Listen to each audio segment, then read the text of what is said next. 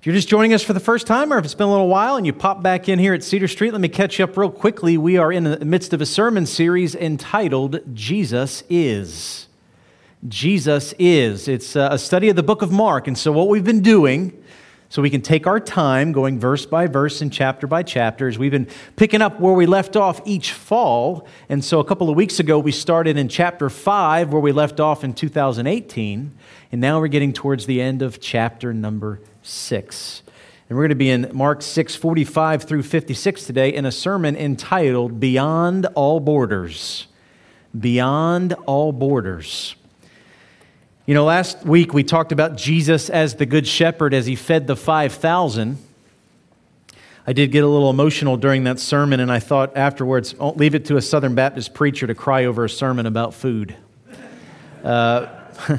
But it was those words, like sheep without a shepherd, that stirred my heart last week for sure. And today we see Jesus sending his disciples back on the boat, and then we see him do a couple of things that only Jesus can do. He's a Savior who goes beyond all borders. And as I was thinking about the message here and thinking about times in my life where I've seen people go beyond the borders that I didn't realize they could go beyond, I just remember this one story. A couple of years ago, I was working at the registrar's office at the seminary in North Carolina. And as the assistant registrar over the graduate and advanced degrees, if somebody wanted to get a master's or a doctorate, I had to basically walk them through and help them with the application process and transfer credits and all those types of things. Well, one day, our associate vice president of operations, who was basically my boss's boss, came into my office and said, I want to get another master's degree. Can you help me get into the program? And I said, yeah, I think I can. Give me your assistant's number and I'll take care of everything. So I call his assistant. And I said, I hear Ryan wants to get a master's of theology, and here's the process. He's got to fill this application out. He needs 3 letters of recommendation. He needs this, and he needs this. And right in the middle of that, his assistant stopped me and said, Bo, stop. This is Ryan Hutchinson. He's the associate vice president. He wrote the rules. He can break them. If he wants to be a student in the Master's of Theology program starting right now, he's a student. And I realized in every sphere of life, when you make the rules, you can go beyond the borders of the rules. We're going to see in this passage here this morning that Jesus Christ does something that no human being can do. And he is fully human, but he's also fully divine as the Son of God. And what we're going to see in this passage is that Jesus transcends all human borders to reveal, in fact, he is the Son of God. And that really is our big idea in one sentence, but I'll repeat it. Jesus is the Son of God who goes beyond all borders to reveal his divine authority. I'll say it again. Jesus is the Son of God who goes beyond all borders to reveal his divine authority. So if you want to see how our Lord Jesus can transcend all human borders, would you join me by turning to the book of Mark, second book of the New Testament, after Matthew, before Luke? If you don't have a Bible, grab the Pew Bible in front of you. We'll be on page 1001 in your Pew Bible. And if you would stand at this time, out of the reverence of the reading of God's holy, infallible, inerrant, and fully sufficient word. Again, we're in Mark chapter 6, and we're going to read starting in verse 45 down to the end of the chapter in verse 56. Hear God's word to us through his servant Mark. Immediately, he made his disciples get into the boat and go before him to the other side, to Bethsaida, while he dismissed the crowd. And after he had taken leave of them, he went up on the mountain to pray. And when evening came, the boat was out on the sea, and he was alone on the land. And he saw that they were making headway painfully, for the wind was against them. And about the 4th watch of the night, he came to them walking on the sea. He meant to pass by them, but when they saw him walking on the sea, they thought it was a ghost and cried out, for they all saw him and were terrified. But immediately he spoke to them and said, "Take heart, it is I. Do not be afraid." And he got into the boat with them, and the wind ceased, and they were utterly astonished, for they did not understand about the loaves, but their hearts were hardened. Verse 53, when they had crossed over, they came to the land at Gennesaret. and moored to the shore. And when they got out of the boat, the people immediately recognized him and ran about the whole region and began to bring the sick people on their beds to wherever they heard he was. And wherever he came, in villages, cities, or countryside, they laid the sick in the marketplaces and implored him that they might touch even the fringe of his garment. And as many as touched it were made well. This is the word of our Lord. May he bless it and add his blessing to its reading. Let's pray. Gracious Heavenly Father, we love you. Father, we thank you and praise you for this day, and we confess that we need you at this hour. Father, as we consider your Son, fully God, fully man, transcending all human borders to reveal his divine authority, I acknowledge to you that none of us can know Jesus until your Spirit moves and removes the blinders that we can see him for who he truly is. And that's my prayer this morning, that you would remove the blinders, Lord, that we would see Jesus as the Son of God, and that this time in this room would be an act of worship. And for those that do know him as the Son of God, they'd get a fresh look at our Savior and surrender to him in a new and deeper way. Be with us now. May we worship you in spirit and truth as we listen to the preaching of your words. In Jesus' name we pray, and God's people said, amen. So as we get ready to walk into the end of Mark chapter 6, I want to say very quickly something that was true of what we looked at last week is also true of what we're going to look at today. When Jesus does a physical miracle, it points to a spiritual reality. And we're going to see how he transcends physical borders and how it points to the fact that he also transcends spiritual borders as the Son of God. Now remember last week, he took 5 loaves and he took 2 fish and he looked up to the heavens and he cried out, and God took the 5 loaves and the 2 fish and fed 5,000 with plenty left over. Now he gets on the boat, or he sends the disciples ahead of him on the boat, and he goes up to the mountain to pray. And you would think that the disciples would fully understand at this point who Jesus is.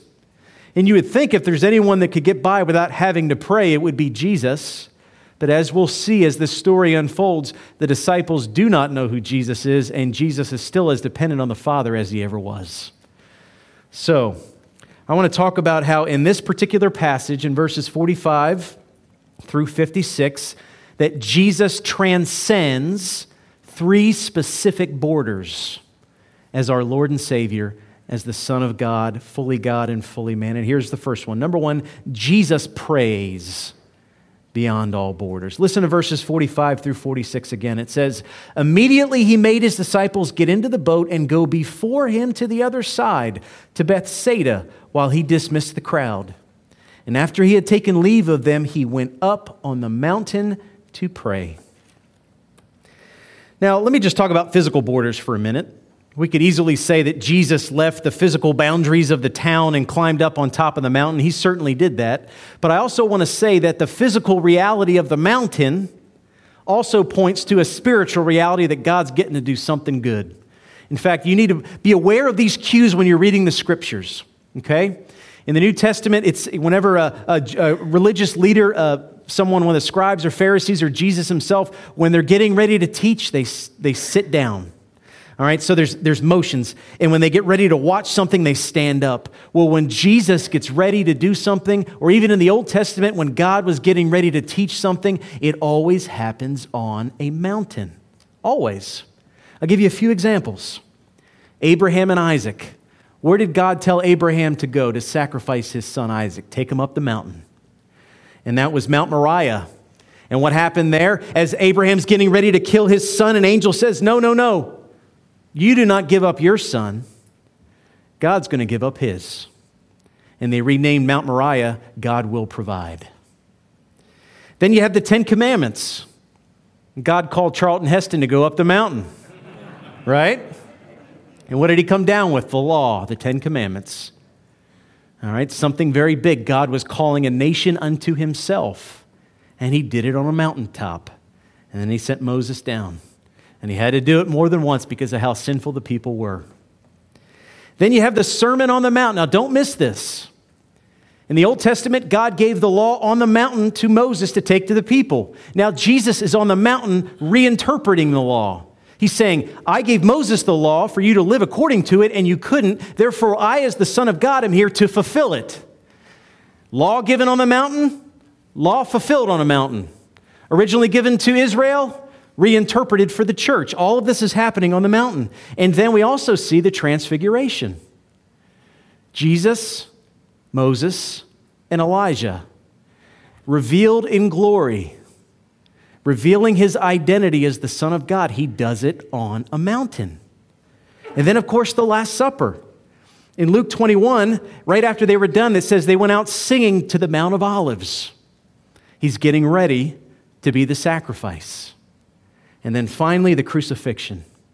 In the crucifixion, he goes to what we call Mount Calvary or Golgotha. Not only was he telling them about the sacrifice, eventually he became the sacrifice. As Abraham took Isaac up on the mountain, and Isaac was not sacrificed, but a substitute was, Jesus eventually, as the substitute himself, is sacrificed on a mountain. So I hope after this message today, anytime you're in the scriptures and you read something about someone going to the mountain, you're going to put your seatbelt on because something's fixing to happen. It's about to go down. When he goes up, it's about to go down, okay? Easy to remember. Well, he's going up on the mountain to pray. And why is Jesus going to pray? You know, this is something that should sober us as followers of Christ. If there is one person in human history who could have gone without prayer to accomplish great things, it would be Jesus. And yet, Jesus himself would not dare do anything for the Father before he prayed. Now, I just want to illustrate this in one of the Gospels, in the book of John. All right, John, inspired of the Holy Spirit as he's writing the Gospel, is showing over and over and over that Jesus will not do anything unless it's the Father that guides his steps. I'll give you just a few examples. John 5:19, it says, "So Jesus said to them, 'Truly, truly, I say to you, the Son can do nothing of his own accord, but only what he sees his Father doing. For whatever the Father does, that the Son does likewise.'" Also, later on in John 8:28 through 29, it says, "So Jesus said to them, 'When you have lifted up the Son of Man, then you will know that I am he, and that I do nothing on my own authority, but speak just as the Father taught me. And he who sent me is with me. He has not left me alone, for I always do the things that are pleasing to him.'" And then in John 12:49, it says, "For I have not spoken on my own authority, but the Father who sent me has himself given me a commandment, what to say and what to speak." Here's what I believe about Jesus. Historians believe that when he died on the cross, he died his physical human death, he was 33 years old. How was it that one man in just 33 years of life could have accomplished all that he did? And the answer? He was fully surrendered to the Father, so he knew what his mission was. And he did not waste a word. He did not waste a footstep. All right? He didn't do everything, and he wasn't everything to everybody. He did not heal every single human being. All right, and he did not preach the gospel to every single human being. If he was fully human, that's just impossible to do in one lifetime. And so he could only be at one place at one time. He could only do one thing at one time. And so he continued to pray so that he would be obedient to the will of the Father and have the Father's power and presence to accomplish that will. And guess what? The same is true for you. You can't be everything for everybody. You can't fulfill every dream. You can't click everything off the to-do list. I've tried. All right, you can't. There's only 24 hours in a day. You only have so much physical energy. And make no mistake about it, you have a purpose on this earth. You have a very distinct purpose on this earth. And when you stand before God at your day of judgment, you will either have fulfilled that purpose or not. You will either hear the words, "Well done, thy good and faithful servant," or you won't. How do we know his will? And how do we have the power to fulfill his will? And you know the answer? It's prayer. And prayer's not easy. Even people that call themselves prayer warriors, I think would admit that it's work. That's why Paul says in the New Testament, labor with me in prayer. Why is it hard? Well, first of all, we've made it harder than it should be in 2019, all right, because we have the attention span of a 2-year-old now because of social media, all right? But it's also hard because when you wake up and you put your feet on the cold hardwood floor, Satan's already going to do everything he can to distract you from having communion with the Father. Jesus would have none of that. Jesus said, I just saw God do something miraculous. I need to climb up on the mountaintop and praise Him and find out His will for the next leg of the journey. And by the way, another side note, when God does something great in your life, the moment after that's when you need to go to Him in prayer the most. Because our life is filled with spiritual highs and lows, and right after that spiritual high is when we're the most vulnerable. As most of you know, this weekend was very special for me. I graduated from seminary, and Friday was a spiritual high. And Saturday morning, I laid in bed, and I remember for a few moments just feeling a spiritual low. 6 years to work as hard as I can to stand on the edge of that stage and listen to a professor butcher my last name. Took 2 classes under the guy. He called me Fulgati. It's not even close. I was talking to my dear brother John over there. If you didn't know, we have a doctor in the house now, Dr. John Jordan, who graduated on Saturday. Praise God. Got many blessings in this house.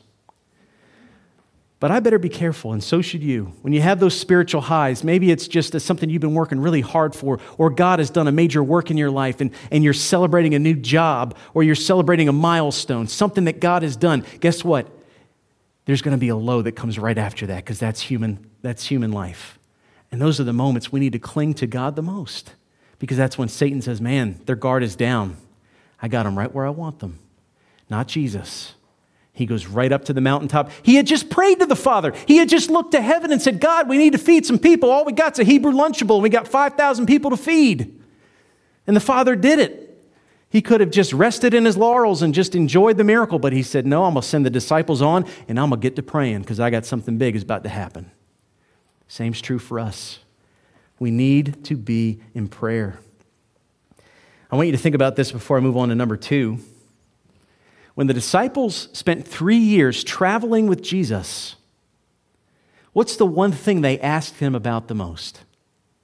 I want you to think about that. If Jesus walked with you, what would you want to know? What would you want to ask him?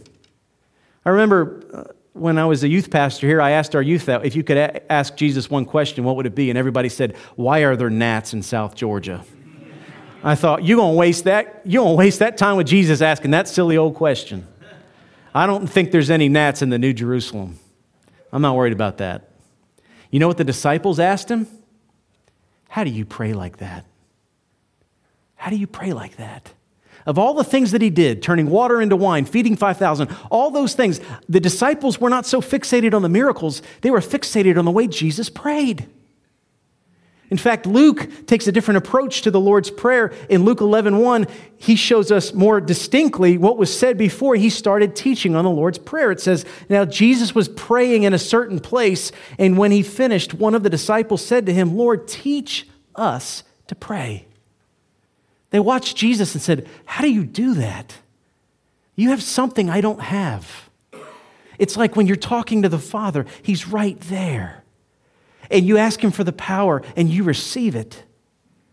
Perhaps many of you have human heroes, spiritual giants of the faith, and you've seen them pray, and you've seen them move mountains. Well, I guarantee you, if they had that type of prayer life, it didn't happen overnight. It happened by learning how to pray, and praying on the mountaintops and praying in the valleys, hour after hour, day after day. If Jesus needed to be that surrendered to the Father, to pray every day, to have his presence and his power, and to know his will, then so do we. So I want to ask you before we go on to point number 2, are you willing to let Jesus stretch you beyond your borders in prayer? Perhaps you're comfortable with prayer. I remember years ago when I first got saved, and you might not believe this now since I'm a vocational minister, but my first year or two at the Guido Bible College, I would silently pray, God, please don't let anybody call on me to pray out loud. Perhaps some of you have had those same thoughts, right? I empathize with that. That's why people always say, well, how come you always just call on your deacons to pray? I say, well, not always, but most of the time I do, because they're at a stage in their walk with the Lord where they're more comfortable, some more comfortable than others. But I understand that. I have felt that way. Lord, please don't let anybody call on me in prayer. All right, I've had that, but I've seen the Lord stretch me over the years beyond my level of comfort, not just publicly, but mostly privately. And the way that He's done it to me the most is this. Perhaps you've probably gotten this if you've been here any stretch of time. I believe in confession.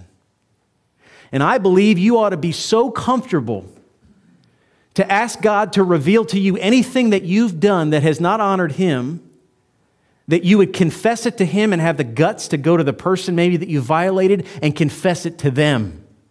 Because that, I believe, is the number one barrier that's keeping people from having intimacy with God, to know His presence and joy in your life and to know His power. You say, well, I pray and God doesn't answer prayer. I say, well, guess what? He doesn't always answer at the time and the way that we do, but maybe God's withholding the blessing because there's a sin that you just refuse to confess. And God's full of grace and He wants to pour it out, but He says, you better get honest with me. Better quit playing games. Stop playing church. Don't sit in the pew acting like everything's all right when you know you're going to leave here and do something that does not honor Him. You will not know His power and you will not know His presence, and He desires for you to know that. I said this morning in our prayer time, and I mentioned this behind the pulpit I think a few times too, that if a pastor is at a church long enough, that church will begin to take on the personality of the pastor. That scares me. You know what my prayer is more than anything else? I pray that we'd be a church of grace and truth, and I pray that we'd be a confessing church. I pray that the spirit of confession would fall on this church and that people would weep over their sin and know the freedom of being renewed because they got honest, because they took the sin that's in darkness that Satan is holding on to and they released it to the Father and they're free for the first time. And I've seen it happen in several families in this church, and I'm praying for most of you. Now, hear me clearly. I'm saying this because I love you. I pray that God will not leave you alone until you get right with Him. So for some of you, at the sound of my voice, I pray for more sleepless nights until you know the blessing of being forgiven. That's the kind of prayer that I believe God wants to stretch you beyond the borders of. Because confession leads to more blessing than I can put into word. Now, Jesus did not need to confess. Jesus was praying to be more fully surrendered. And if you've kept short accounts with God, great, but go deeper. He's got more for you. And prayer's the answer. So number one, Jesus prays beyond all borders. Now number two, Jesus walks beyond all borders. Verses 47 through 52. I'm going to hit some high notes here. This is the passage we all know well of Jesus walking on water. But let me start with verses 47 through the first part of verse 48. It says, "And when evening came, the boat was out on the sea, and He was alone on the land. And when He saw that they were making headway painfully, for the wind was against them. And about the fourth watch of the night, He came to them walking on the sea." Now let me stop for a second. Jesus told them to get in the boat, and Jesus sent them off, and they're in the middle of a storm. I've said this every time we've had a passage that we've gone over together where there's a storm. God knew there was a storm, and He purposely sent them into the storm. And that is something I wish that teachers on television would be honest about in the Scriptures, because they twist the truth to say, if you have enough faith, you'll never face a storm again. And Jesus says, if you follow me, I'm going to send you right into some storms, because only in the storms are you going to know who I am. So let me stop and look at all of us for a minute. Are you in a storm right now? Are you in a physical storm and you just have no idea what the report is going to be? Are you in a financial storm? You have no idea how you're going to pay for Christmas. Are you in a spiritual storm? A marital storm? You're questioning things, struggling.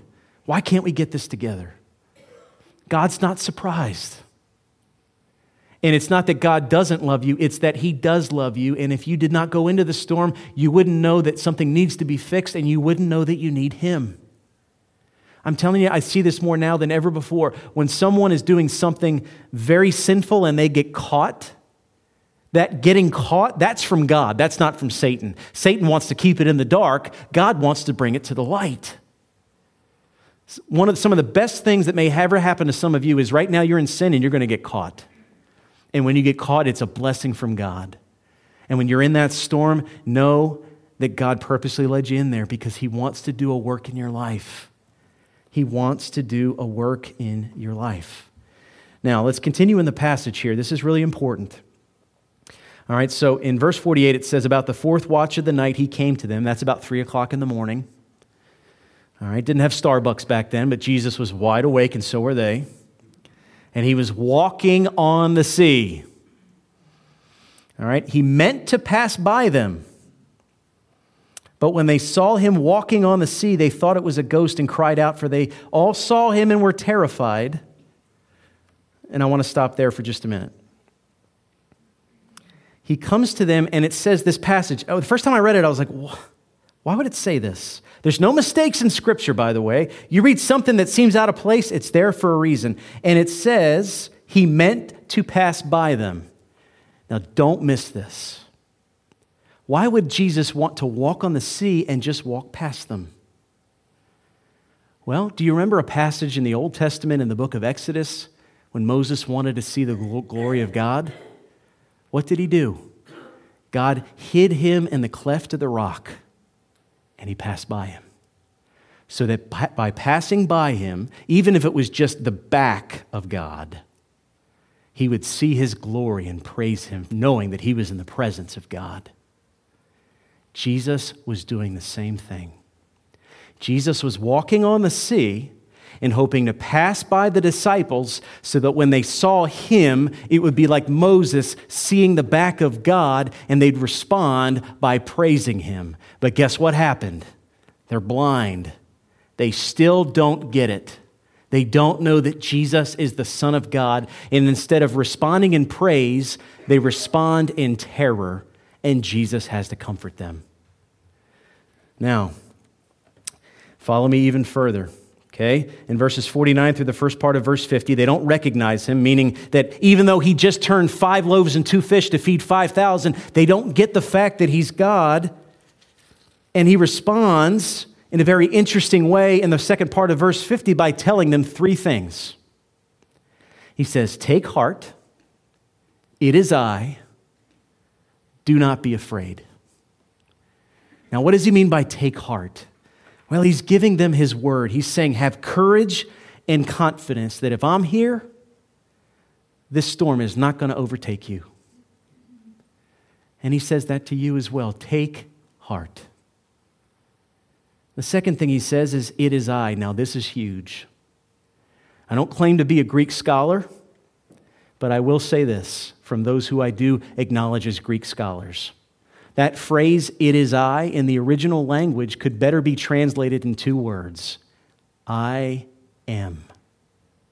Do you remember in the Old Testament when Moses was speaking to God through the burning bush and God told him to go and free the Israelites from Egypt? And he said, well, who should I say sent me? And he said, I am has sent you. The eternal present tense God. Not who I will be, not who I was, I am. So I am equals God, and Jesus is saying, take heart, I am is here. He was identifying Himself as God.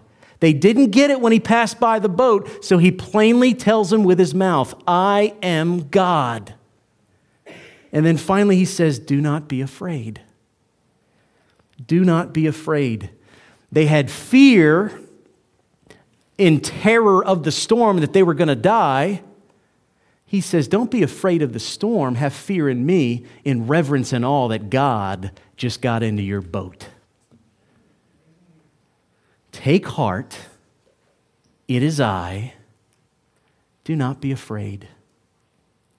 He walks beyond all borders, Jesus does, not only just on water, but He transcends human borders to say that I am fully man and fully God, and I am here for you. Do you believe me? The disciples didn't believe Him, and the reason why is this. You cannot believe that Jesus is God until the Holy Spirit moves in your life and removes the blinders. and they had not yet received the Holy Spirit. And so they saw Jesus work all of these miracles, but it says in the text that their heart was hardened. They didn't understand the feeding of the 5,000. They still did not get this, and neither will we. Neither will we until the Spirit of God moves in our life. And in that moment, we've got to give our lives to the Lord Jesus Christ. And I'll say this last part in verse 51 and verse 52. First, in verse 51, he does get into the boat. And guess what happens when Jesus gets into the boat? The wind and the waves obey him again. Don't you love that no matter what storm you're in right now, if you're a follower of the Lord Jesus Christ, the Savior that you worship, even the wind and the waves obey him. Even the wind and the waves bow at his feet the moment he puts his foot in the boat. And then in verse 52 again, it says the disciples were astonished and they still lacked understanding. It says they did not understand about the loaves, but their hearts were hardened. They saw all these miracles, but the Spirit of God had to move in their life. Let me say this before we move on to our final point. All right, I want to show some empathy here because I'm going to confess when I was first a believer, and even the season right before I gave my life to Jesus, if you've said you've never done this, then you're lying to your pastor. I cried out for God to show me a sign. In fact, people that look for signs, it's really a sign of spiritual immaturity. I mean, I would look for God to spell out his will for my life in my alphabet soup. Or if I would say, okay, if this happens, and then this happens, and then this happens, Lord, I'll believe. I remember a year of my life in my early 20s doing that. And guess what happens? Inevitably, every time you do that, you ask for another one. The miracles are never enough. Because it's not the miracles that remove the blindness. It's the Holy Spirit that indwells a person. And their eyes are open for the very first time. I remember when I read the Bible for the first time knowing that I knew that Jesus Christ was the Son of God. It was like these words made my heart pound so fast, my heart was going to fly out of my chest. That's a work of God. And some of you have experienced that work, and God's responded, and he's calling you to give your life to Jesus, but you're still white-knuckled on the pews because you know that once you give your life to the Lord Jesus, he's the boss. And there's some darkness that you don't want to come out of yet. And right now, the storm has led you into darkness, and Jesus wants to get in your boat. Are you willing to let him in? Are you willing to make him the Lord of your life? And if he is the Lord of your life, is he in your boat? Is he the captain of your boat? Or are you still asking him to be your first mate? There's only one job on any boat for Jesus, and that's captain. He's the one who steers it. Let me say this. If you are in the storm, and that's what it takes for you to give your life to Jesus, then one day you'll praise God for that storm. I gave my life to Jesus in 2006. It was the worst year of my life. I praise God for that year because everything went the way I wanted it to. I never would have chosen Christ as my Lord and Savior. Never. God had to lead me to the end of myself so that I could get to the beginning of him. And there are some of you saying, God, why are you letting this happen? And God is saying, if I did not let this happen to you, you would ignore me. And you would die and go to a Christless eternity. The greatest gift that God has maybe ever given you is the pain that you feel right now. Because without that pain, you would not be turning to him. So take advantage of your storm and let Jesus in the boat. Let him in that boat. It's the reason you have the storm to begin with. It's the reason you have the storm. So Jesus prays beyond all borders. He walks beyond all borders. Third and finally, Jesus heals beyond all borders.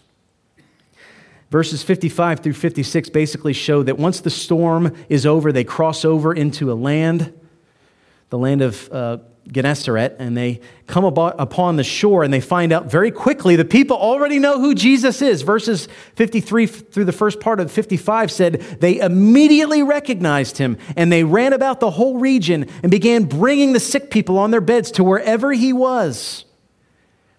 Now, first, he heals people beyond all the physical borders of the town. It says that if they were in villages or in cities or in the countryside, they all came and he healed.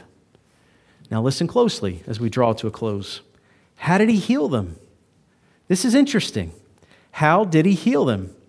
It says, they laid the sick in the marketplaces and implored him that they might touch even the fringe of his garment, and as many as touched it were made well. Now, in the Old Testament, again, there were very specific laws. And those Mosaic laws included the fact that if somebody was sick, you could not touch them, or you'd be sick. Therefore, according to the Mosaic law, Jesus should not have allowed them to touch him because they would make him sick. They would make him unclean. But Jesus goes beyond those borders too. And he doesn't cancel the law, he fulfills it because the law points to him. And so here's the interesting thing about Jesus. They touch him and he's not sick, but he lets them touch him and they become well. He fulfills the law and he says, you can touch me all you want. I'm never going to get sick. But you touch me, and you who are sick will be made well, because I am the Son of God. And they reached out and touched him, and they were made well. And they were made well. He goes beyond the physical and spiritual borders to bring healing, because he, in fact, is the Son of God. And we too need to reach out to Jesus. First, we need to reach out to him for our salvation. I would pray that everybody in this room would know this, but I would say that I don't believe everybody in this room probably does. You need the healing touch of Jesus for your salvation, because none of you will stand before God at your day of judgment and be declared clean and good on your own merit. If you've even had a sinful thought, which everybody in this room has, all have sinned and fallen short of the glory of God, says his word. You better have a Savior or you're in a lot of trouble. So we need to reach out for his garment. But for those of you who are saved, you still need healing, because this process of restoration where God is making us more like Jesus, that's not a one-time thing. Salvation happens in a moment. Sanctification, that process of becoming more like Jesus, that takes a lifetime. And I'll tell you one thing, as we get ready for 2020, you ought to be able to look at January 2019 and say, you know what? This year wasn't perfect, but I'm more like Jesus at the end than I was at the beginning. And we need the power of Christ for that. We need the power of Christ for salvation, but also for restoration. And that leads us to our conclusion. If I could sum all this up, I'd say this. Jesus ultimately goes beyond all borders in his life, death, and resurrection to redeem us and restore us. Say it again. Jesus ultimately goes beyond all borders in his life, death, and resurrection to redeem us and restore us. How did he do that? The gospel. And what is the gospel? Here it is. Jesus lived a perfect life beyond all borders to earn our righteousness. All right, 33 years. Think about this. Never spoke a sinful word. Never committed a sinful act. All right, never had a sinful thought. That'd be hard for any of us to say that we could go even one church service. During the last 35, 40 minutes as I've been preaching, I guarantee some of you have had some thoughts that probably did not honor God. You know why? Because we're sinners. And so he transcended that sinful nature and remained perfect from that virgin birth, that supernatural birth in the manger, until his time at the cross. He was perfect in every way, transcending all human borders of sin to earn our righteousness. Then he died a sacrificial death beyond all borders to take on our sin. He died a death that nobody else could do but him. As he's hanging on that cross on Good Friday, he's taking the weight of your sin and mine. He's taking all the gossip and all the social media sin and all the stealing and the lying and the cheating and the arrogance and the pride. He's just taking it on wave after wave after wave, hour after hour, crying out, my God, why have you forsaken me? He's experiencing pain and suffering beyond the borders that any other human being could face, because he's drinking down every drop of the cup of God's wrath. And he's doing it for you. He's doing it for me. And that's Friday, but Sunday came. And on Sunday, he was raised beyond all borders to make a way from death to life. No one else could blaze a trail from eternal death to eternal life, that whoever would place their faith in him would not perish, but live forever in his presence. That's the good news. He lived for you because you're a sinner. He died for you because you're a sinner. He rose from the dead because you're a sinner. And if you put your faith in Him, in the words of the great theologian Larry Sykes, you'll be a sinner saved by grace. Do you know Him? Does your life belong to Him? And maybe if you are a Christian, have you gotten so deep into a storm right now you forgot to look to the Savior who even the wind and the waves obey? Today's the day to recognize your storm comes from God because your storm points to Jesus. Because He is a Savior that goes beyond all borders. Let's pray.